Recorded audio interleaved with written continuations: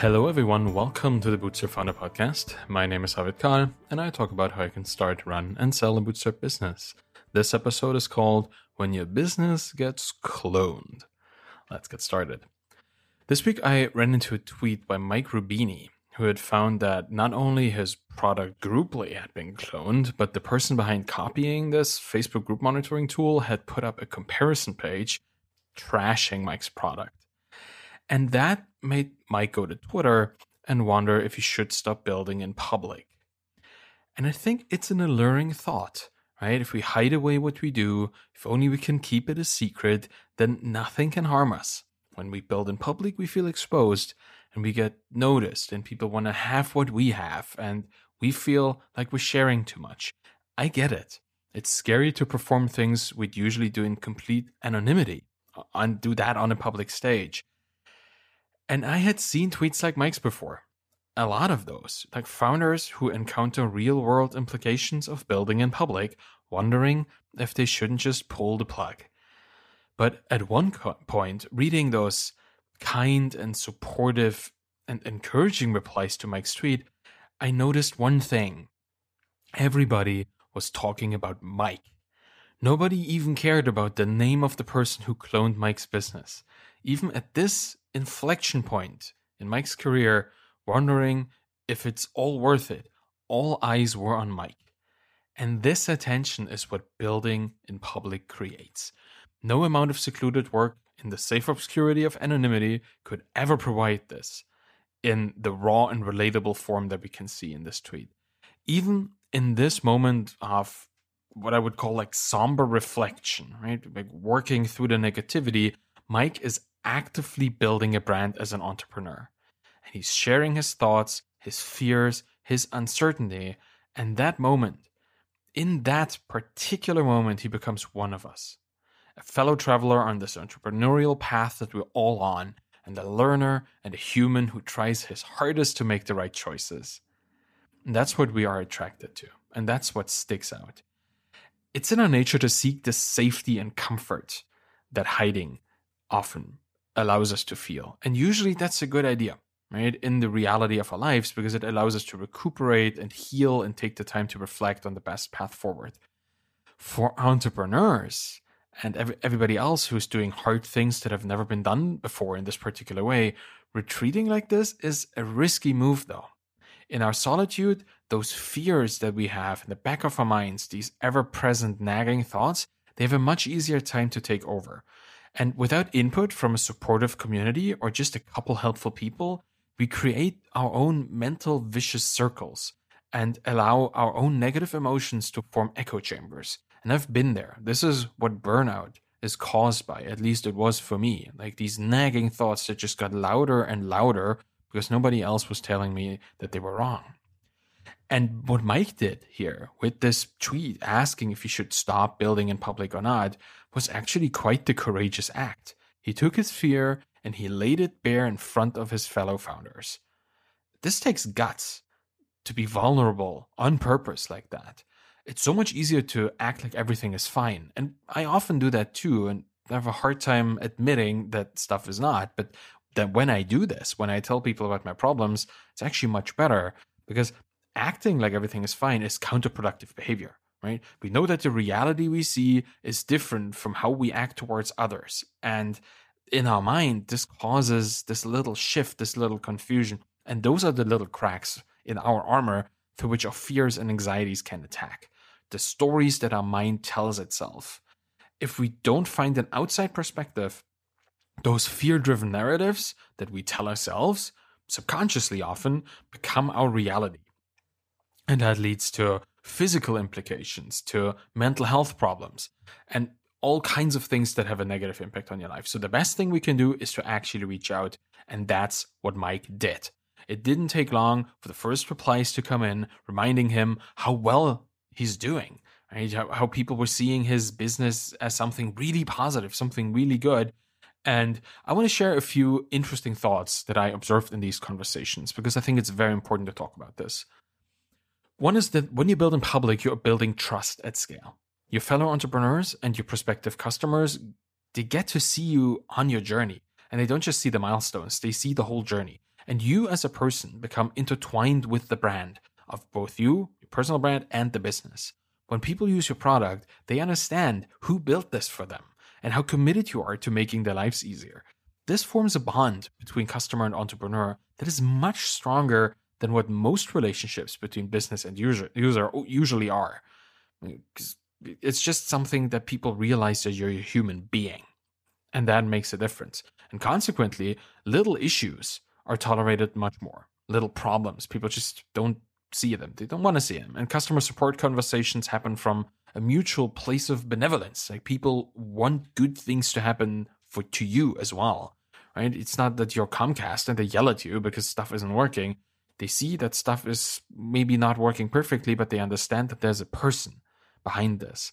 And they're not angry customers yelling at a faceless customer service rep anymore. They're people talking to other people. So building in public is building trust. The second part is that you shouldn't really underestimate your endurance as a founder.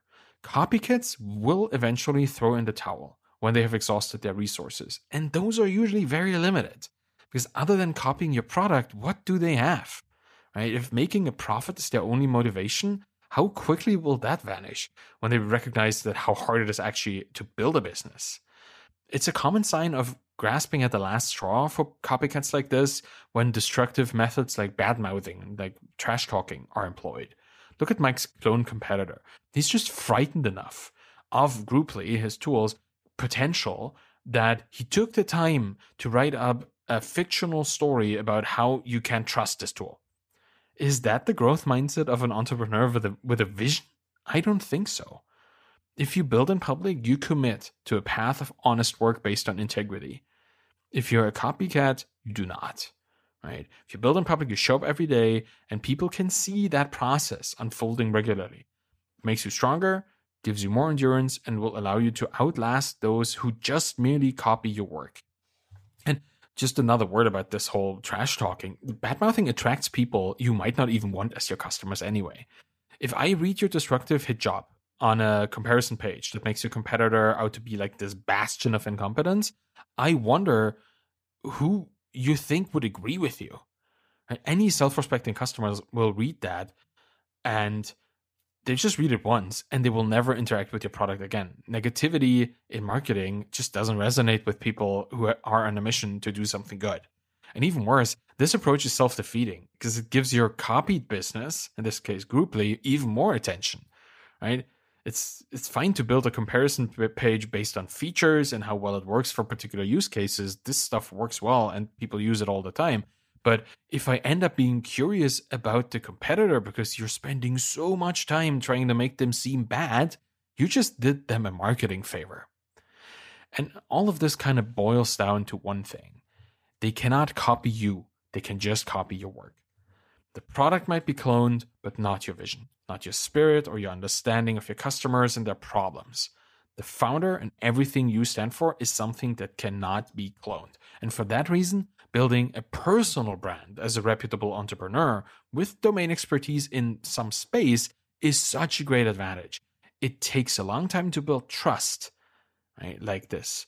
And it only takes an afternoon to badly clone an existing business.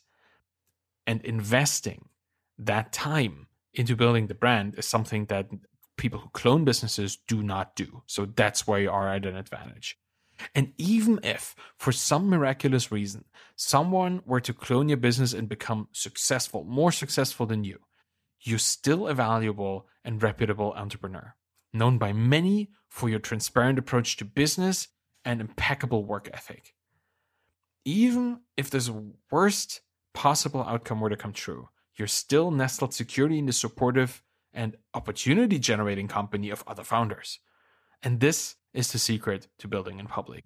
If you're willing to be an honest person sharing your learnings, your struggles, and your successes, you build a legacy beyond the business that you're currently working on. That's something that no one can clone or ever take away from you. And after a few hours of people pouring out their support for Mike in that Twitter post, he came to one final conclusion. I quote, "You guys are right. I'll keep doing what I do." End quote. Best of luck, Mike. I think you're doing great. Now, let's get to a listener question. Kevin has a question this week about getting started with finding and selecting the right audience for your business. Hey Arvid, I'm Kevin, a huge fan of your work over here, and thanks a lot for listening to my question. So I already identified some audiences I believe I would love to serve, but I just don't have any friends that belong to those audiences. So meaning that I will have to reach them online. So that leads me to some questions like, should I just go local or not? Or for example, I'm struggling with the fact that, okay, I'm not one of them, so how can I join their private communities? Also, that leads me to wonder myself, should I just go and focus to the audiences I belong to? But then for me, it feels a bit limiting because I'm trying to expose myself to different industries than just software engineering, which is my case. So I would love to know your take on this. And again, thanks a lot. Have a wonderful day. Thanks for the question, Kevin. You're already way further ahead than most other founders. The fact that you've been identifying audiences you would love to serve but have not yet started to work on a product says a lot about how methodically you approach building a business. You could have skipped this validation step, but you didn't, and I applaud that. Here's what I recommend. You say that you've found a few audiences, but you feel you don't know anyone who could help you getting into interesting spaces, or you don't know anything about audiences you're not a part of beyond software engineering. It seems you're already feeling some sort of affinity for industries that you're not involved yet. And that's where I would start. In fact, that's where every entrepreneur should start. Make a list of potential audiences, no matter how involved you are with them just now. I bet there was a time in your life when you were not a software engineer, and 5 years from now, you'll be a domain expert in one of those audiences that will end up on your list, right? You're not one yet, but you can be, and you just have to be intentional about this. I consider this audience discovery process to be one of expanding circles. You start with listing stuff from yourself, and then you expand from there. Let me explain what I mean. You start with listing audiences that you're a part of professionally at this moment. That's the stuff you know best. And in your case, and in mine too, this is likely software engineering. But you can already start niching down and up. For example, are you a front-end person? Add that to the list. Put in front-end engineers. Do you prefer back-end stuff? Add that. Do you want to help IT workers in general, not just programmers? Zoom out a bit and add DevOps or infrastructure administrators to your list. In fact, any group of people that you can distinctly imagine serving, add a line to your list.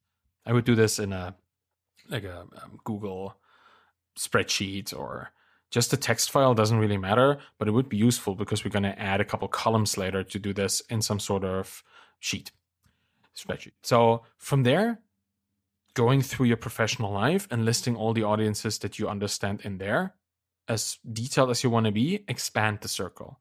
Instead of looking at your present job, look at the things that you're interested in life. Do you enjoy tinkering with, Arduino boards? Or are you a hobby musician? Do you love to take your dog on a walk? Or are you an above average pastry chef? Just look through your hobbies, things that you do in any given day and that you're interested in doing, past and present, right? It doesn't have to be stuff you're doing right now. It could be stuff that you did 10 years ago. And imagine the kinds of people that share those hobbies with you. And if you would like to serve them with something, put them on the list.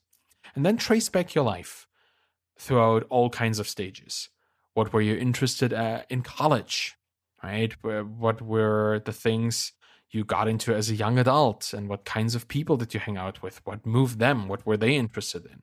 Add that to the list. Just take some time to reflect on the kinds of communities and societies that you are part of, both consciously, like in terms of profession, but also subconsciously by just doing things in a certain way that attracts a certain kind of people. And here's another very powerful exercise that I've been doing for myself to detect audiences.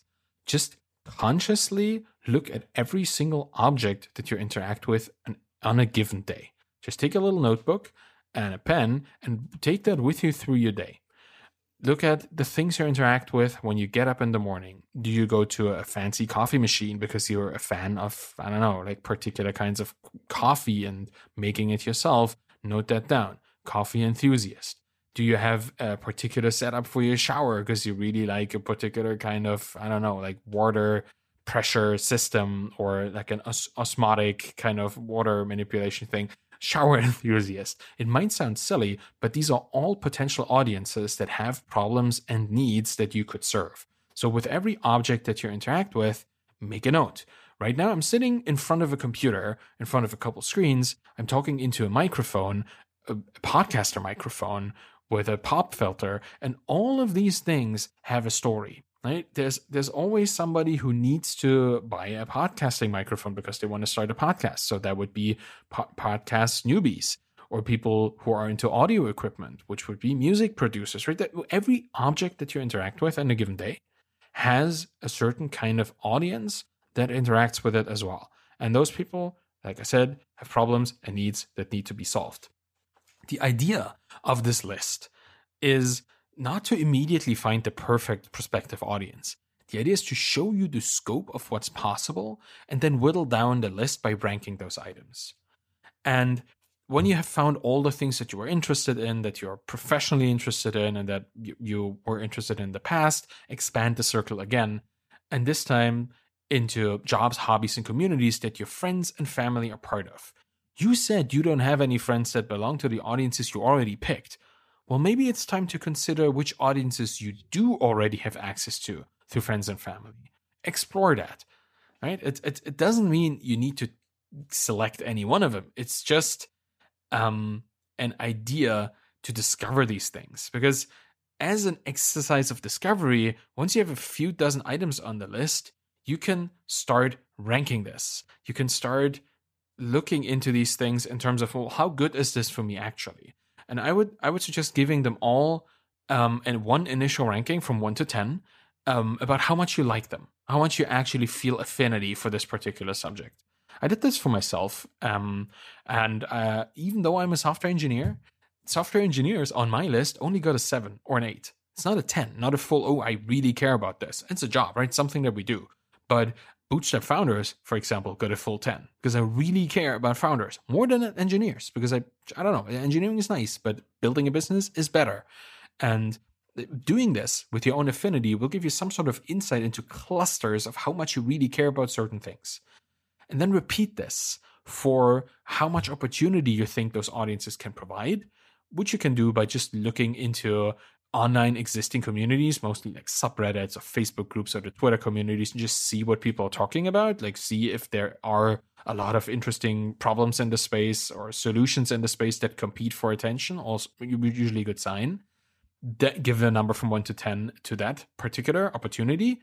Then how much of a budget you might think those people have for solutions to their problems. That's the next step, right? Figure out if there's money in this community. For software engineers, there usually are budgets for software tools, but they are kind of restricted because, software engineers rather solve their own problems. So there might not actually be as much opportunity that has a budget in the software space than in other spaces. So figure out for each space just a couple of, do a bit of research, maybe 5 minutes each or a minute or 2 if you already know, for each of these audiences and give them a 1 to 10 ranking in terms of how much welcome there is, how much budget you can expect.